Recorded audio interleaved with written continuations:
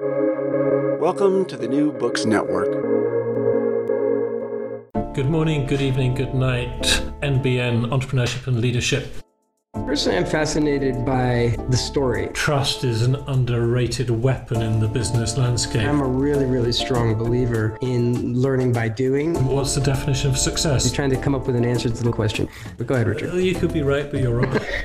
Good morning, good evening, good night, Entrepreneurship and Leadership channel listener on the New Books Network. Tonight I'm here with my co-host Kimon Fontakidis, and we've got a very special guest today, Chris Bahl, if I pronounce your name correctly. Chris is the Chief Scientific Officer and co-founder of AI Proteins, and I think, Chris, rather than me try to introduce you based on your LinkedIn profile, it would be way preferable if you introduce yourself the way you like to be introduced if you bump into someone at some kind of social event or party. Yes. Hello, and thanks so much for having me today. I guess the way I introduce myself is I'm a lifelong protein geek and nerd. Been super interested in proteins and protein structure and engineering proteins to do stuff since I learned about them in high school, and that's really, it took me through all of my training in undergraduate and graduate school, postdoctoral fellowship at the University of Washington in Seattle with David Baker, really at the beginning of the de novo protein design renaissance. This is something that I would say has not fully penetrated the zeitgeist yet, but I think will in the coming years. It's a new form of nanotechnology where we take the proteins in our cells that really are responsible for mediating all of the chemistry that makes us alive and have an unprecedented level of control and ability to manipulate these things to do new types of chemistry. So I started my own research group in 2017 at the Institute for Protein Innovation and Harvard Medical School, Boston Children's Hospital. And then last summer started exploring the opportunity to spin a company out of my lab that ultimately resulted in me shutting down my lab, hiring all the postdoctoral fellows and research associates from my group into this new company, and fully taking the plunge out of academia and into the biotech field. That's quite a very, very impressive introduction. When you say that to people you don't know, do they go white and look intimidated, or do they say, "Wow, holy shit, this is amazing"? I mean, it's not everyone who introduces themselves. They say, "Well, how do people react to that introduction?" Yeah, I mean, I think it depends on who you're talking to, right? So I would say in my field in particular, it's becoming increasingly common. So around the same time that I was doing this and making this leap, two other academics from my field did something similar. And so, and even, when I was a postdoc taking the jump from trainee to faculty, one of my colleagues in the Baker lab, he is Scott Boykin, just an incredible scientist. I would say is the most prolific, academic researcher to come out of that organization ever. Just a lovely human and an absolute rock star. And he got a couple grants while he was still a trainee and really had a ticket to just being faculty at any university in the world. And he turned it all down and then started a company. And I think that in some ways was a watershed moment, I think, for our field of transitioning away from basic research of trying to figure out how to do stuff into, oh no, we know how to do stuff. It's time to go use it to actually make a difference in the world. Let's take a step back. I'm a super layman. So when you said protein, I was thinking something different at the very beginning. Then I understood what you were talking about. But maybe you want to just tell us I can imagine what it can possibly do, but can you give us some sort of potential practical applications for when you're manipulating the chemistry of the proteins, what you're actually able, that obviously probably has the potential to cure or to solve illness. Maybe you can just briefly talk about what the potential of this is, because I think it sounds like this sounds really interesting to me. I'd like to hear about it. Yeah, definitely. So I think one of the things that maybe not everyone understands. I think most people are familiar with like DNA and genetics, and that's, I think, penetrated, most people's understanding. But I'm not certain that everyone understands that DNA is simply information storage. It's the blueprints to create proteins, and then all sorts of regulatory stuff for like which protein should be made at what time. But the primary role is just blueprints for proteins, and it's actually the proteins that do all the stuff that makes matter alive. So from the entry level kind of stuff that you could do with proteins is curing disease, right? So probably the one that most people are familiar with now is the Regeneron antibody cocktail that made lots of headlines early in the pandemic. And antibodies are proteins. Our body, when you get a vaccine, it creates antibodies that recognize the foreign invader. These antibodies are proteins. So your body is essentially doing a directed evolution experiment. The same type of protein engineering principles that we do in the lab happens with your B cells, and that's how you get antibodies. So being able to engineer proteins you can use to cure infectious disease is probably the entry level thing that you can do. Some of the most valuable medicines on the planet right now target an inflammatory pathway, and these medicines essentially inhibit inflammation. And so it's useful for rheumatoid arthritis and Crohn's disease, inflammatory bowel disease. And these medicines, like Humira and Enbrel, are protein medicines that are injected. So these are engineered proteins that are given to humans to cure diseases. When you engineer a protein, are there benefits to this apart from getting the response that you're looking for? Are you able to also somehow limit side effects? Is it any way better at limit? Because you should, if you're engineering it, you would imagine that you could somehow engineer out potential side effects as well. Is that part of what you can do? Yeah, definitely. It's always sort of hit or miss. Like I've always felt that like Western or whatever modern medicine has always been like, hey, look at this drug, let's see what it does, and then like it does something, but then it also does something else. Whereas this, and maybe it has an undesired effect as well. But here in this case, you're actually able to engineer or limit this. So is it? I guess is that a potential benefit of this type of this protein engineering? I guess. Yeah. So when you're thinking about side effects, there's two ways that you can get side effects, right? The first is on-target side effects. So the medicine is supposed to work a particular way, and it does, and that also causes side effects. So, for example, if you need to suppress your immune system in order to cure an autoimmune disorder, where your immune system is attacking something in your body, you can alleviate symptoms by suppressing the function of the immune system, but you now have a suppressed immune system and you're vulnerable to infection. So the medicine worked exactly like it was supposed to. It's just unfortunate that's that strategy for curing the disease has side effects. So creating smarter protein-based medicines can allow us to manipulate things in the body in such a way that we can come up with better strategies that shouldn't have the same side effects. Okay. And the other way that you get side effects and problems is through off-target toxicity. So your medicine binds to something that it's supposed to cure a disease, and it also binds to something that it's not supposed to.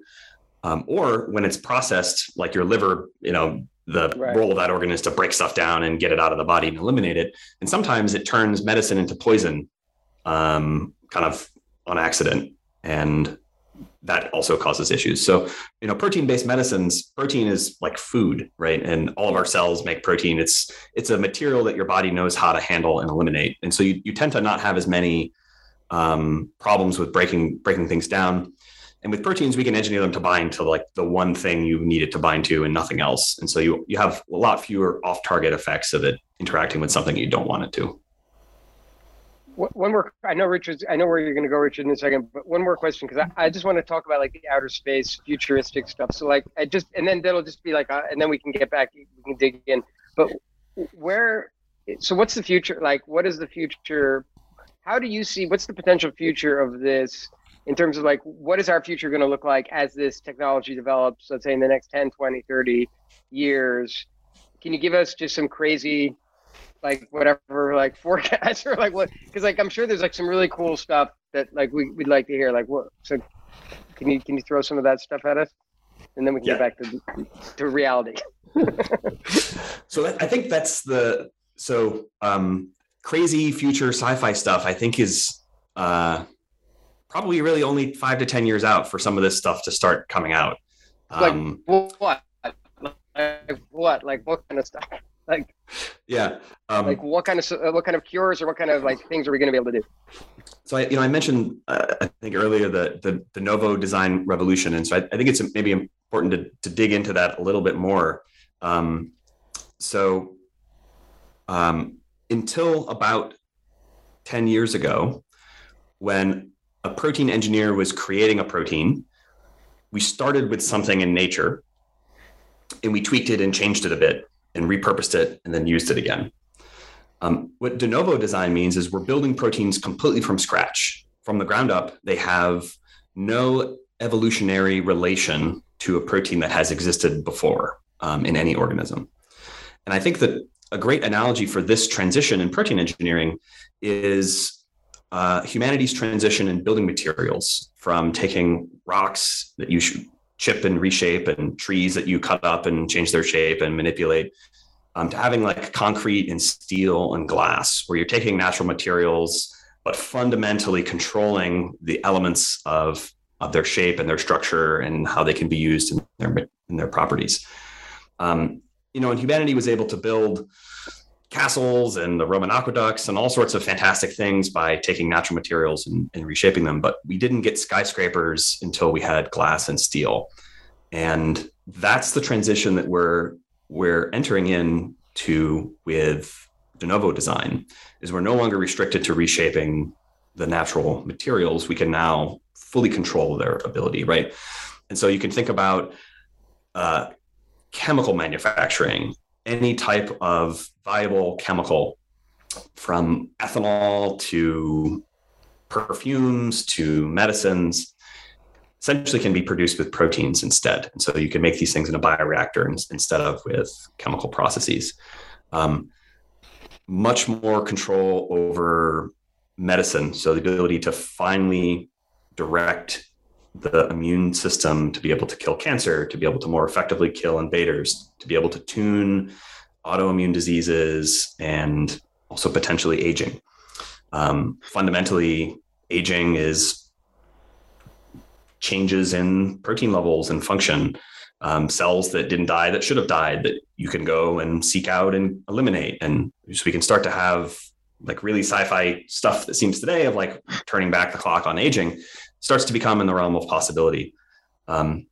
New flavors that ability to control like the taste and smell of things.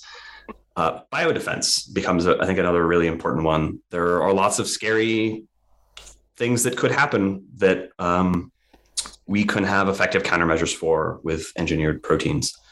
And I think that in some ways is like the tip of the iceberg. There's also, new materials, cloth, fabric that can do all sorts of, fancy things, like spider silk is a protein. And so you think about the amazing properties of spider webs, that's proteins. So, new materials for creating structures also becomes possible through protein engineering.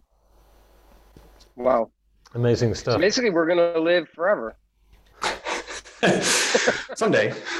Maybe the core team at AI Proteins will live forever.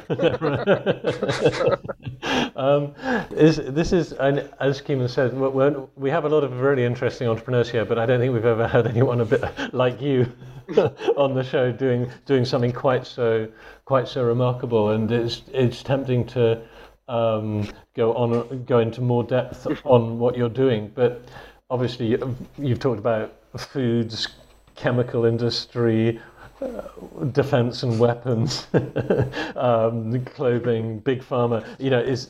This scope is so wide. He didn't say weapons, Richard. He said biodefense. I don't think he wants to develop weapons. Well, no. Well. If anyone from the Department of Defense is listening, that's what Keeman thinks. Anyway, but let's. But I obviously you went on. Well, highly successful on a sort of academic track, and then someone you knew or had heard of jumped into business. When you were younger, like a teenager or at university, did you ever think you might be an entrepreneur, or were you in an environment where academic success was all you ever wanted to do? Well, maybe you didn't care about it, you wanted to just make not even academic success, you were just driven by science. And would you be surprised if 5 years ago you heard what you're doing now? Would you just been astonished, or did you have an entrepreneur? Can you give, because we're interested in the entrepreneurial journey of how people end up doing this weird thing of running a business. Yeah, I mean, I feel very fortunate to be where I am today, and when I was growing up, my dad was in the Navy, and we moved every 2 years. He was a machinist mate. And so, very mechanically minded, and not a lot of guidance in how to be a successful scientist, like no real experience in my family on that. So when I took an interest in protein biochemistry as a high schooler, I just sort of went to college because I didn't know what the career track should look like. Stayed for a master's degree at the same place, and then didn't really know what was next. And someone mentioned like, oh, maybe you should do a PhD. So applied for that, not really having an idea of how this was going to become a career someday, but more just following I'm super interested in proteins. What's the next step? How do I keep going with this? And then, in graduate school, you kind of get indoctrinated into the academic mindset of academia is the important career and is the mark of success. But it's highly competitive. You didn't grow up with that. That wasn't somewhere coming from your family. You weren't being pushed in that direction. You discovered it. Yeah, sort of. Yeah, fell into it. Maybe is the is the way. My mother actually is somewhat entrepreneurial as well. She started a couple of businesses in real estate, so she's successful. Well, that all happened after I left for college, so I didn't sort of have that example growing up. And what sort of environment was it? And you mentioned your dad was in the military. The sort of stereotype is that's quite competitive, high standards, discipline. I don't know if that speaks to your childhood, but were you being encouraged to go in any particular direction, or did your parents just let you get on with whatever you were interested in, and it happened to be proteins? Yeah, super fortunate to have very supportive and awesome parents, and it was very much just kind of follow your dreams and do it well. And yeah, I think I was also a fairly willful child, so I'm not sure if they just wanted to spend all their time and effort trying to convince you not to do it. Yeah. And were you you mentioned high standards, do it well. Were you competitive? Did you would you play sports and like to win, or were you a sort of, did you have siblings and you had to beat them, or, because obviously the thing is you achieved really high standards in the world you chose to go into before you went into business. It wasn't like, so where did that come from? Yeah, I guess I've always, I like, trying hard at stuff. But I've actually just never been that competitive of a person, as far as like, I don't necessarily benchmark myself against others. And maybe that's just because I moved every 2 years growing up and the people around me changed so often. I didn't end up doing a lot of sideways comparisons, and more of just looking inward of, am I happy with how well this has been done, or how well I can do this? And I just really like learning new stuff and having new experiences, which has also, I think, been somewhat of a driver. So you have this graduate group. So what is the impetus? So you said you mentioned a colleague who had set up their own thing, and I guess that was you supposed to, oh wow, that's cool, maybe that's something that I can do, and then what was the impetus actually that drove you to actually take your research group and create a company? Yeah, so let's see. I think I've always been sort of a bad fit in academia, and I was sort of put into that track because that's what was shown to me is like what success looks like. And when I was going out in the faculty search, was told by some folks that my ideas for my academic research group were too translational. Something I heard multiple times, even from like bioengineering departments at very prominent schools. I don't know what that means. Too translational. So in academia, the idea that I think the main focus is on creating knowledge and on training people. And my plans were, I'm going to cure disease X, Y, and Z. Here's how we're going to do that. And I didn't understand that that's not what academia is for. Lots of academics write their grants to say, we're going to cure diseases X, Y, and Z by learning about them, not by creating molecules that are going to actually cure them. Sometimes they do that, but that's not really it's not supposed to be the point of academia. So that's they learn about stuff. They don't do stuff. Yes, I mean, yes.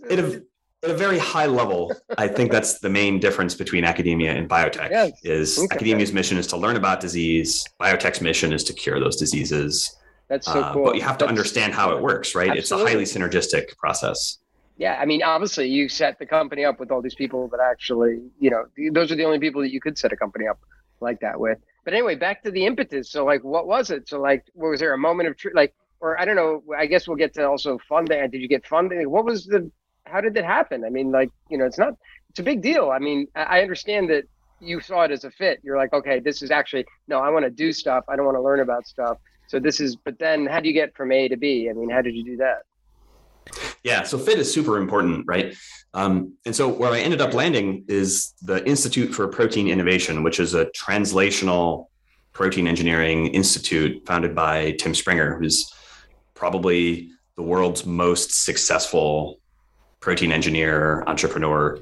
And that environment was amazing. I learned so much about how to do high throughput protein science, how to take the engineering principles that I had learned in academia and really do real translational science. And Boston in general is very entrepreneurial. I think, the protein engineering space is becoming increasingly entrepreneurial overall, but Boston is there's so much crosstalk between academia and biotech in Boston. The community is so tight knit, and there's just so much collaboration and community between academia and biotech that the wall that I had perceived in my mind started to fall. And it seemed less like biotech is the other and more of just, I have a lot of friends in biotech. A continuation now. Of maybe even, yeah. Yeah, exactly. And so in my research group, we also had a tremendous amount of interest in some of our core technologies from biotech and pharma companies that wanted to do sponsored research agreements. And the administration of my institute was becoming increasingly uncomfortable with the amount of sponsored research we were doing and wanted me to spend more time on grants and kind of, at the end of the day, it's a translational protein engineering institute, but it's still like a nonprofit academic structure. And I found myself more and more interested in the sponsored research and let's go make a drug that's going to cure a disease and impact the lives of patients directly. So initially, the idea was to spin a company out of the lab that would take some of the core technologies that were matured, and some of the people would leave and go to that. And then the lab would stay intact, and I would stay in academia. And we would sort of split. And when I started talking with VCs, the thing I heard over and over again is the question they would ask me is, well, are you going to join this company? Or are you just going to be another one of those people that, spins it out of your lab?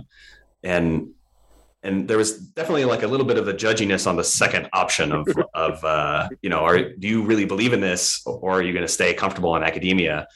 And I had never really thought about it like that before, but I realized that no, I really truly believe in this technology with all of my heart, and I know that this has the ability to make a difference in the world. And sort of the additional piece of information that they were asking on top of that, or giving me on top of that, is in signaling that if you go to this, all moves faster. You'll be able to probably raise more money, and you'll have more team. And so I started really thinking about this, and it's also just not impacting my life. It's the lives of all the trainees that were in my lab at the time. And so it's really important that it's a group decision. It's not it's not about me, it's about everyone. So I started having one-on-one conversations for just, what do you think? We could all jump ship together and do this biotech thing, and all of us, we keep the team intact, or we could kind of fracture. Some people go do the biotech thing, some people stay in academia. And I thought it was going to be kind of a mixed bag. What I was not anticipating was that sort of the unanimous answer was, this biotech thing sounds awesome, especially if we can all go do it together. And so that ended up being what happened. I kind of felt after talking with the team members, I had a mandate to go and do it. Let's rewind a bit, because you said when you were chatting to VCs, so you must have started setting up appointments, or they were stalking you. But like, if you just go to that moment where obviously you don't end up, VCs are busy people, so you don't end up talking to them just randomly in sequence if there's more than one. So how did you start making appointments? So can you just dig into the process where that you had never spoken to one, and then you spoke to one, or how did you actually get to the point where you're talking to VCs about a possible business? Yeah, so in some ways, I think that's the magic of Boston, is that the VC community is very, I would say, closely connected to the biotech and academic scientific communities. And so I've been talking with VCs for years. Just in some ways, I mean, some of them are colleagues from graduate school. Others I just sort of met through networking, and the VCs are always very nice and very friendly, and they always want to know what's going on, because they want to, fingers on the pulse of the next, core pieces of technology. And the VC community here is also very lovely and well interconnected. And so a lot of times they'll, refer to the friends, and, if the idea isn't right for their portfolio, they'll pass it on. And so finding VCs to talk with is, I'd sort of already been talking with them. And then through my academic network as well, the VCs that I didn't know, people in my scientific network also knew and had connections with. So I don't know if there's another place on the planet that has that kind of deep integration between the people creating technologies and the people that are funding those technologies, and have such a large and rich community of both. I want to ask about the technical aspect of this, because I'm intrigued actually by it. So, I mean, one thing is, so basically you all agreed, that's one thing, but then what? Then you guys went and formed a company. I have a couple questions. One, you went and formed the company, and the second one is, what happens with all this? Isn't this IP? Can you take it out? Like, how does that work? Like, how does the whole thing work if you're taking something out? If it's a private company, or you must be taking some kind of IP with you. You've been working on something in this institute. So anyway, can you just explain a little bit? So I'm just fascinated by how this actually works. Or somebody pays for it, I guess. Maybe, I don't know. Maybe there are a couple questions in there. Yeah. Okay, let's just start. How did you form? So you guys all agreed that you want to do it. Then what? What was the next? What was the next thing? Yeah. So, as much like finding the right fit with an academic institution, it's maybe even more important to find the right fit with the VCs. So for me, at least, the right fit was with smaller VCs that really like to get in super early. And in particular, really like to roll up their sleeves and get involved, right? So I'm a lifelong protein geek. I'm totally new to the entrepreneurial space. I don't know how to set up accounting and HR and all of that sort of stuff. That's super important. And so we have two lead co-investors, and one of the investors came on as a co-founder and really brought the business team and allowed us to accelerate everything. Actually did the incorporation process and brought lawyers and did all the kind of the nuts and bolts that it takes to go from crazy idea to here's where we're going to do work and how we're going to pay people. Okay, and then first of all, this all sounds extremely expensive to me. Like I expect it's very expensive to do this kind of work. So this is like it has to be a much larger. I'm not interested in like numbers and stuff like that, but I'm just imagining that this is very expensive to do this. But also, sort of back to the question I was trying to ask before, is part of the initial sort of setting up the company, you pay a royalty or something like that to the institute? Because I find it so interesting that you work together, you create some IP, which means you know how to do something, and then you want to take it and form a private company that they're not going to have anything to do with. So I assume that you must have had to, did you have to pay them? Is there a payment? How do you actually how does that work? So it's very standard for companies when they spin out of academia for the academic institution to get some equity in the company. Oh, so it's just sort of standard. Okay. So they just get equity in the company. Okay. Yeah. So there's a license and equity. Yeah. Okay. So that is actually pretty straightforward. They don't get paid, because I thought they might actually just get paid a royalty or something like that. Okay. And then so you got the business side, you've got the money, obviously, to be able to get to work. You've got everybody engaged and you're doing it. Now, we actually haven't asked, we've been talking for half an hour. What actually is the main problem that you're trying to, I assume that there's one particular thing at this point. I mean, you can solve all the world's problems, but what's the one problem that you're trying to solve right now? Yeah, great question. So, we have the ability to create proteins from scratch. Where do you start with that? So there's one particular type of protein that we're focused on. These are called mini proteins. So mini proteins exist in nature, and they are really neat. They have some cool properties, and they can behave more like a small molecule, like aspirin is a small molecule, for instance, right? And you think about aspirin versus, say, the Regeneron cocktail, antibody cocktail for COVID. Aspirin is the pill, super cheap to manufacture. You store it at room temperature. You take it, pop it, you swallow it. The Regeneron antibody cocktail is a protein, so it's expensive to manufacture, thousands of dollars a dose, right, to give to a patient, as opposed to whatever pennies. Yeah. You have to go to an infusion site. The medicine has to be refrigerated before it's administered, so it has to be shipped cold and stored cold. So there's really big differences between these two types of medicine. So mini proteins kind of are a cool hybrid style molecule where you can do the types of things that you would do with an antibody, bind to your target really tightly and, say, neutralize a virus or block an inflammatory process in the body that causes problems. And this essentially requires disrupting the function of proteins by binding to a certain site. You can think about an engine running, and you just stick a wrench somewhere in, and it blows the whole thing up. But you got to stick it in that one spot in the engine to make it blow up. You need to bind exactly to that one site. So we can do that with a mini protein, but they have a lot of the properties that you would normally associate with a traditional small molecule like aspirin, in that they can be super cheap to manufacture. They're incredibly stable and durable, so they can survive the acids and proteases from an oral administration. So all the digestive enzymes that your body uses to break down proteins. You can boil them in acid and they don't care. So obviously you can store them at room temperature, and all sorts of stuff that would be impossible with an antibody now starts to become in the realm of possibility with a mini protein. Okay, so at this point you're building, right? You're building a mini protein. That's what you guys are doing. Is that an accurate description? You're building, or so maybe not building, or engineering. So we're a platform for creating mini proteins, and we're starting first in creating mini protein medicines, but the applications for mini proteins are far-reaching. So maybe a couple examples to kind of color what you can do with this.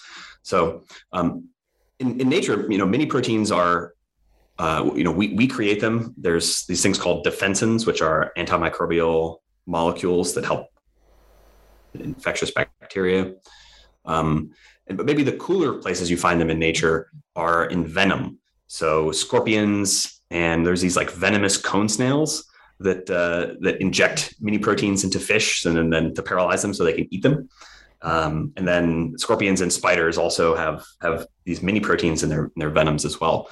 So these molecules can do remarkable stuff, but they're really hard to repurpose and re-engineer as well.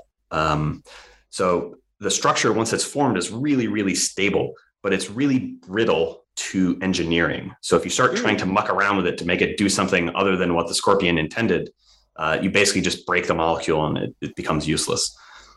So that's where our de novo engineering comes in is we can shape the molecule in its entirety and make it do whatever we want it to do. And this is, I would say, the foundational breakthrough that the company is based on, is that we can kind of create these for whatever challenge we need to solve. But the natural ones can also do some cool stuff. And there's a couple examples of commercial products that are based on natural mini proteins. One of them is a component of scorpion venom. It's called chlorotoxin. It's a bit of a misnomer because the protein itself it's not toxic to humans. But one thing it does do that's really interesting is it happens to bind to cancer cells. So there's a company called Blaze Biosciences. It's in Seattle that stuck a fluorescent molecule onto this component of scorpion venom, and it causes tumors to glow. And so when a surgeon is in removing a tumor from a patient, the margins are really important, right? Particularly in like brain tumors like glioma, where you really want to make sure you're getting all the cancer. You really don't want to take tissue out that is not cancer. And when you have a patient's skull open, sending tissue samples down to pathology to look at the margins those are precious seconds. Yeah. So that's a really cool thing. Limitation of that is that this thing happens to bind in the liver as well, which is not great. You can't like stick poison on it and use it to bring poison to the cancer. So I think also highlights the limitations of the natural molecules, the need to really have better control over what they do. And you mentioned that you said you're making a platform. So does that mean you're selling to like R&D, your potential clients are big pharma R&D labs, or Bayer Chemicals, or so you're sort of like B2B? You're giving people kits to make this stuff or you're making a kit and then other people use it, or are you actually developing things for, as it were, the end users? Right. So there's a couple plans, a couple aspects to the business strategy right now. The first one is certainly to partner with other companies that have a challenge, right? Like we want to cure disease X, a mini protein that did, bound to target X would enable us to cure this disease. And so we can go create that molecule and then in collaboration with the partner, sometimes, plugging it into the partner's technology. One of the things I didn't mention is that mini proteins are very versatile. And when we create them from scratch, we can also make them play nicely with other technologies. So you could start to use these as a targeting agent or, fused to some other type of or piece of technology. But so that partnership strategy is certainly a big element of it. But we also have internal programs where we're developing our own right now medicines. And the idea is probably to bring them and then license them out once they show that they work, or potentially to spin companies out that would go and further commercialize those. But the main emphasis is keeping the platform intact. We think this is a font of new medicines and ultimately other molecules in other areas like ag or biodefense. And we want to make sure that the platform continues to produce these molecules. So a really interesting business challenge is that this is incredibly exciting, but it might be quite hard to be invoicing people and getting people to pay you. And I just wondered, like, when you kicked off, did you have like a runway, or like you knew that you had enough money for 2 years, given your headcount or whatever? And what was have you managed to get anyone paying, or because it's Boston, they're still hurling money at you and you don't have to worry about revenue yet? Because how many months or years have you been in business since the day of incorporation? Yeah, so we've been running operations. We started November 1st of 2021, so we're getting close to 10 months now. Mm-hmm. And very fortunate to have really amazing and committed investors. And then it's also, Boston is a great place, not just for the VC community, but also just the biotech community in general. So partnerships can often bring in upfront revenue. But I guess Richard's question is, do you have any paying clients, or again, this is not something that you can't answer. I don't want to ask anything like whatever confidential, but for like, what's the plan for like, because I can imagine honestly being in this sort of incubator stage for a long time, because there's a lot of work probably to do before you can start rolling things out, I suspect, but I don't know. That's why the runway, is there a longer period of time before you actually do need to start, or how does that work? Or do you need to bring it in like where, we need to start paying for this fast? Right. Yeah. So I guess without going into too many details, I can say that we have a fairly comfortable runway at the moment. And we want to make sure that we're able to realize the full value of the platform, the full potential that they're able to achieve. And so if you sell early, you sell cheap. So it's important to get a few early wins that essentially we could do at a discount in order to show that our technology really works, that it's safe, that the molecules are not harmful to animals, that they are able to function and cure the disease as designed. But you don't want to do too many of those too early and kind of at a discount, because you could have some really valuable products early on that. I have to ask another layman's question back to the actual mini proteins themselves. Every time, so let's say because imagine that you have somebody that says, hey, I want to buy this, I want to solve this problem. You're not just creating like mini proteins that they can then take and somehow repurpose. You actually have fit for purpose. You are making them fit for purpose for this particular case. Is that okay? I just wanted to clarify that. Okay, so that's the way that works. That makes that. So basically, that means that all the IP, which is great, stays with you, basically, because here you want to solve this problem. Yeah, here's the formula. Here's the mini protein for solving this problem. Here's the mini protein for solving that problem. Here's the mini protein for doing. Yeah, it's like seems like it's endless. It's an endless possibilities actually. Are there any other companies doing this? Are there any other do you have a lot of competition in the mini? I know in general there's probably competition, but in the mini protein space, is there a lot of other companies doing it? Yeah, so that's I think one of the cool things about our position and maybe why our investors are so excited about us is at the moment we're the only mini protein platform company out there. So there are a couple of proteins that are a couple of companies commercializing natural mini proteins. So I mentioned Blaze Bioscience in Seattle has their molecule they call Tumor Paint that makes tumors glow. Yeah. And there's actually a pesticide company called Vestaron Corporation, and they have a mini protein originally isolated now from spider venom, and it selectively kills pest insects, worms, and doesn't harm pollinating insects like bees. And this is not a future thing. They're not doing R&D on this. They have commercial products that are people are eating right now based on these mini protein pesticides. And then, but again, that's using natural ones, resources, yep. Natural ones. Yeah. Okay. So but you're building it. I mean, you're the only one that's actually building them from scratch. Correct. Yep. So far, people have found natural mini proteins that serendipitously did something useful and then figured out how to commercialize it. We're the only ones that can do this the other way around, where I have a problem, but I don't have a mini protein, and we can create a mini protein to solve that challenge.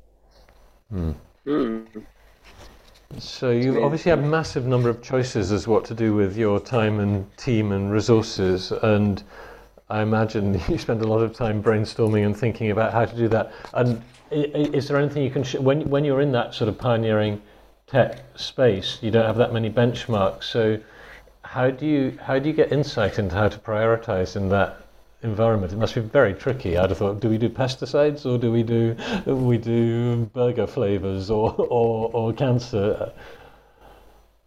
Yeah, for sure. You absolutely hit the nail on the head. Is when you have all of this choice, how do you choose what to do first? And the maybe the answer is somewhat like, maybe it's a poor analogy, but somewhat how Tesla started, right? Where they started making supercars and they used that to establish the technology and the infrastructure to be able to create commuter cars. So right now, immuno-oncology and inflammatory disease are the luxury medicines that have really huge markets. And so that's where we're going first in order to establish ourselves, to be able to create value for our shareholders that we can use to branch out into other areas that maybe have still profitable margins, but not quite the same enormous margins that inflammatory disease and immuno-oncology currently enjoy today. Got it. Makes a lot of sense. And you mentioned, switching away from the tech to the organization, you mentioned that you're a geek and interested in proteins, and you had a co-founder who took care of like the business stuff, or some of the business topics. So is there anything in the world of like being an entrepreneur that you've found particularly challenging compared to your life pre-incorporation, like in terms of surprises that you just like, this is so much harder than you thought and it seems so simple, or the other way around? I don't know why people worry about sales so much, it's a doddle. So like whether it's something anything you found surprising or that you can reflect on, because a lot of people who listen to this are people who are thinking one day they're going to have a business, and there's nothing like hearing from someone who actually did that, and your perspectives might be a little unusual and worth hearing. Yeah. So I think one of the things that I hadn't appreciated until going into biotech is, so I joined I mentioned the Institute for Protein Innovation. What I didn't mention is that it was a brand new institute. So I was one of the founding faculty members there, and was there really from the ground up. And so saw all the process of putting this together. And a lot of that experience translated over to starting a biotech company. I mean, I don't know how to do HR, but at least I know that you need HR, and this is what it's useful for. Which before going to a startup institute, those are all the things that just was working already, and I didn't have to think about or care about or know that it existed. So I would say I felt shockingly prepared. Completely by accident. But I guess for advice for other people who want to do this, I mean, maybe to be smarter and more intentional about your path than I was, and rather than luck into this experience of seek it out explicitly. And so, I don't think that's the way it works. Yeah. I think if you talk to 9 out of 10 entrepreneurs, they've lucked their way. They've basically didn't play, like, okay, some people have, like, maybe Elon Musk chose 1, 2, 3, 1, 2, 3, but a lot of people don't. They do it like you. I mean, it's the same sort of thing. It goes that way. But sorry, yeah, go ahead. Sorry, I interrupted you. No. I mean, one of the things that I also, I know I keep saying how awesome Boston is, and I'm sure there are other communities that are like this as well. But I think in general, the entrepreneurial community is very welcoming and encouraging, and so it's easy to get a lot of advice from very smart people. Everyone is just genuinely helpful and wants to see and is willing to share their advice and experience. And I benefited enormously from just talking with people who had, learned hard lessons the hard way and were willing to share that with me so I could learn different hard lessons the hard way. How about managing? Like, I would have guessed, but I have a feeling that the answer is going to be because you had this experience. And I think that's actually the key, Richard, here, is that he had this experience in the Institute. They actually had a lot of sort of structure that actually wasn't too far away from being a company. Because one of the things I would imagine is just management, the idea of just dealing with managing people. That's often something that trips up entrepreneurs. They can't let go. They become a bottleneck. I mean, there's just a lot of things that happen, particularly in smaller groups. I don't know, is that because of the fact, as I said, that you had the same group of people, you managed them. I assume you were basically their manager, so you effectively managed them there, and now you've moved over. But so the management has not been like that part of it. The people side of it, as you've mentioned HR, but I mean the actual human interaction piece hasn't been a challenge, or it's been relatively straightforward for you. Well, I would say it's both been a challenge, but I guess also it's been easy at the same time. I don't know if that makes a lot of sense. I'm very fortunate in that I work with very smart, very talented people. And so I mostly just need to listen to them and get out of their way, I feel like is is my role, and to make sure that they have the resources that they need to succeed. So it's been that part has been very fun. So anytime there's a big challenge coming up, like we did transition from academia, where the group was mostly postdoctoral fellows, with a very, very flat hierarchy, very egalitarian. And then we had to transition into biotech, which has a more rigid corporate hierarchy, but how to keep it as egalitarian as possible, because good ideas come from anywhere, and to make sure like we all have that same mentality of we win when patients get cures. That's what matters. And how do we make sure that we're doing that? And that's the focus, and it stays the focus. And there was a bit of threading the needle, and I didn't do it by being a dictator and saying, here's how we're going to do it. We managed to do this by all coming together and saying, how are we going to build our career ladder? What do we value in for success, and how do we benchmark promotions? And just letting the group decide how to do all that, where everyone got to contribute, everyone's voice is heard, and ultimately, these types of big organizational directions it's a grassroots decision. It all sounds like a good management style to me. Yeah, and one thing you mentioned, I think I either inferred it or you said it explicitly, that you don't have an ego issue, that quite often very talented people, entrepreneurs, have a very high opinion of themselves, and therefore become quite hard for talented people to work for, because the smartest guy in the room is the CEO and founder, because he's usually a guy, he's just totally convinced that he's the bee's knees, or whatever the right expression is these days. And it sounds to me like you didn't. Actually, it's not so much about you, Chris, is it? It's about the project, and you, provided the outcomes are good, your name doesn't have to be splashed on the front page of Fortune magazine or whatever. Yeah, I care. I'm I would say a mini protein evangelist. So I very much believe in the potential for these molecules to do a lot of good in the world, and that's what is successful. Like, the molecules are going to help people, and that's the ethos for the company, for the team, for everything that we do, is impact. It's not about us. It's about the people that lives improve because we did something useful. That's great. And without being cynical, someone listening might think, yeah, this sounds too good to be true. Have you had to have you had tough issues like firing people and like nasty stuff that you can share? Obviously you don't have to share anything at all if you don't want to, but have there been like difficulties where you've had to be like not the friendly nice guy, but the guy who says, sorry, you don't fit, or firing a client, or maybe a bust up with your former Institute of Protein Engineering, where they're incredibly disappointed that you wrecked it by forming. I was wondering whether the guy who founded it, he's an investor and he's delighted with what you're doing, or is he slightly disappointed that Chris stole my team? I know, has there been anything that's been really hard that you can talk about? So let's see. I mean, obviously it's not always, rainbows and bubblegum. There's obviously, challenges, but I think approaching any challenge from, at least from a personnel perspective, of just being very supportive. And I think that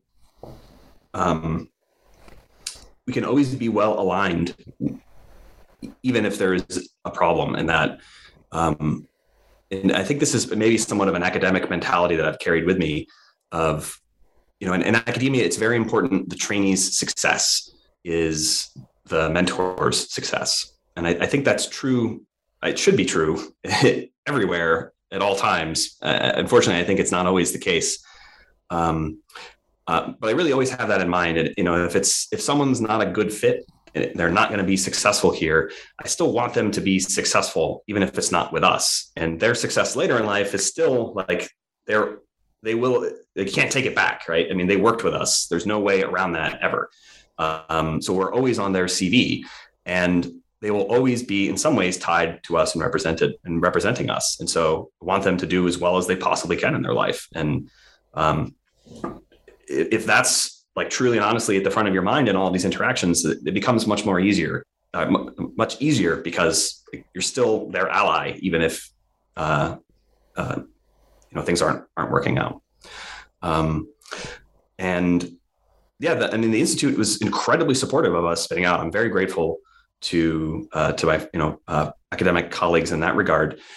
The Institute, one of the kind of the founding tenets and the mission of the Institute is to support entrepreneurship in the protein sciences. And so I think they were very excited to have the first successful, company that, helps to, achieve that part of the mission. We're sort of starting to run out of time. I don't want, what I would like to, I have to go back to can we go back just a little bit to like, where are you going to be? Like, where is this? Okay. We talked a little about the futuristic, we're all going to live forever, but let's talk a little bit about your company. Sorry, what's the name of your company? I don't know if you told us in this whole time. It's kind of important. Oh yeah. Yes. The name of the company is AI Proteins. Oh, AI Proteins. Okay, maybe we did hear it at the beginning.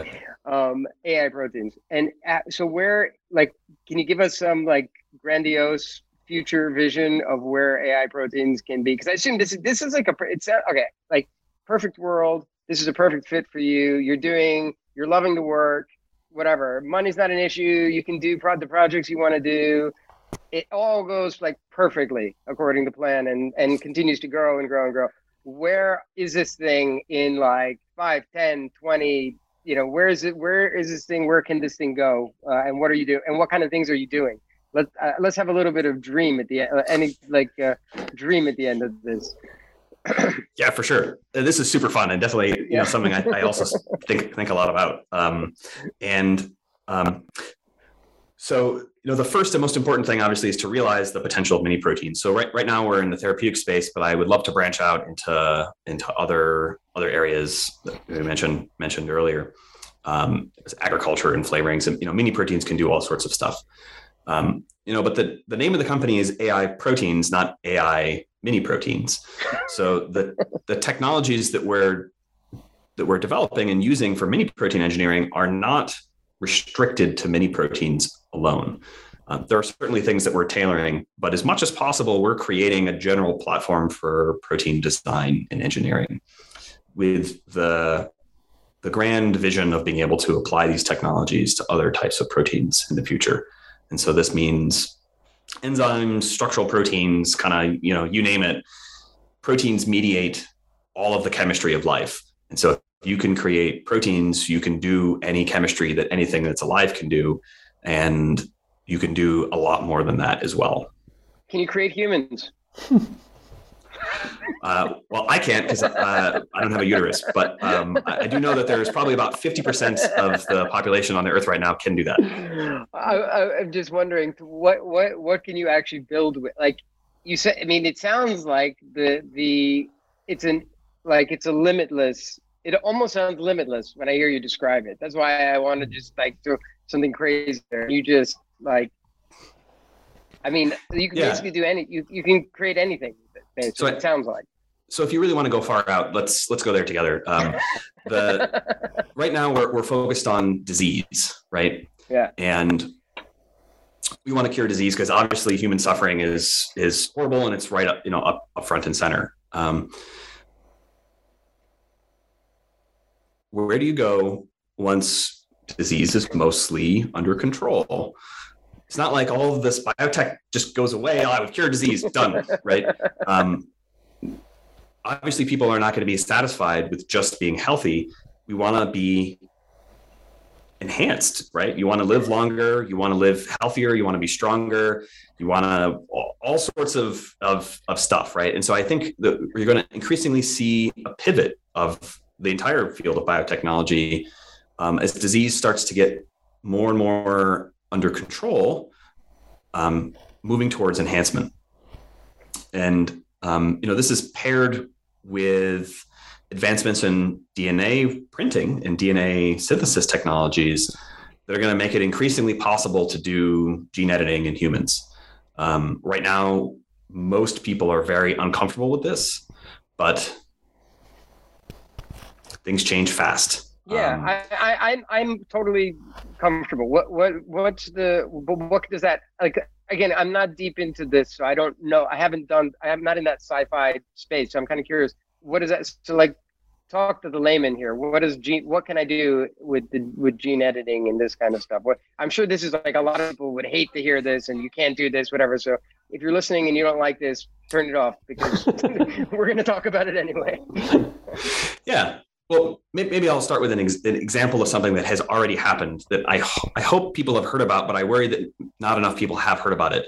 So there are humans today who have been gene edited, like when they were single cells, and are alive in China today. So no, I did. This was no. And what does it mean? This was a big scandal.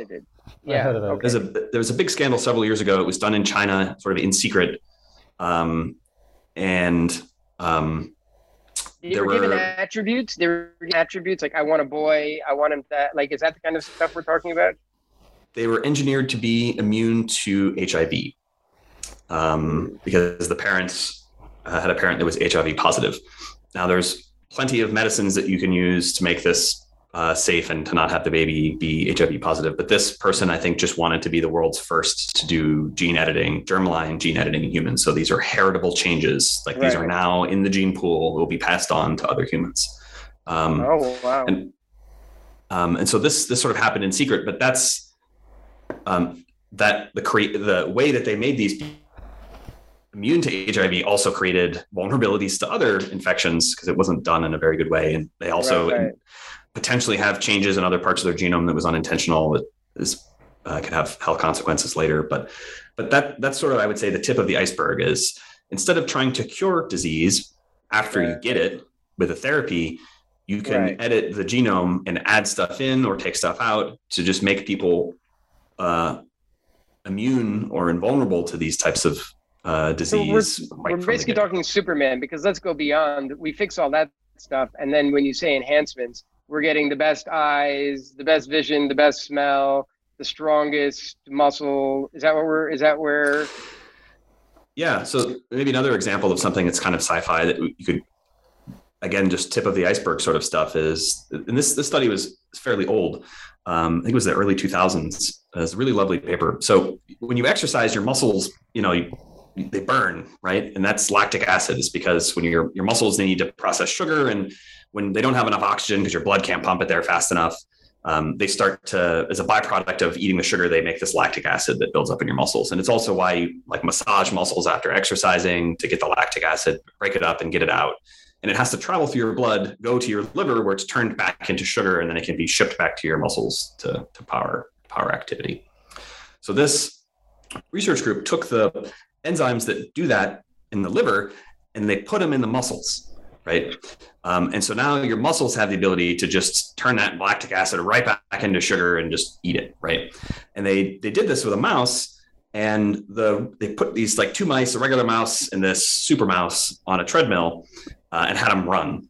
And, the regular mouse ran something like 100 meters and got tired, and, full sprint, and it was a pretty good effort.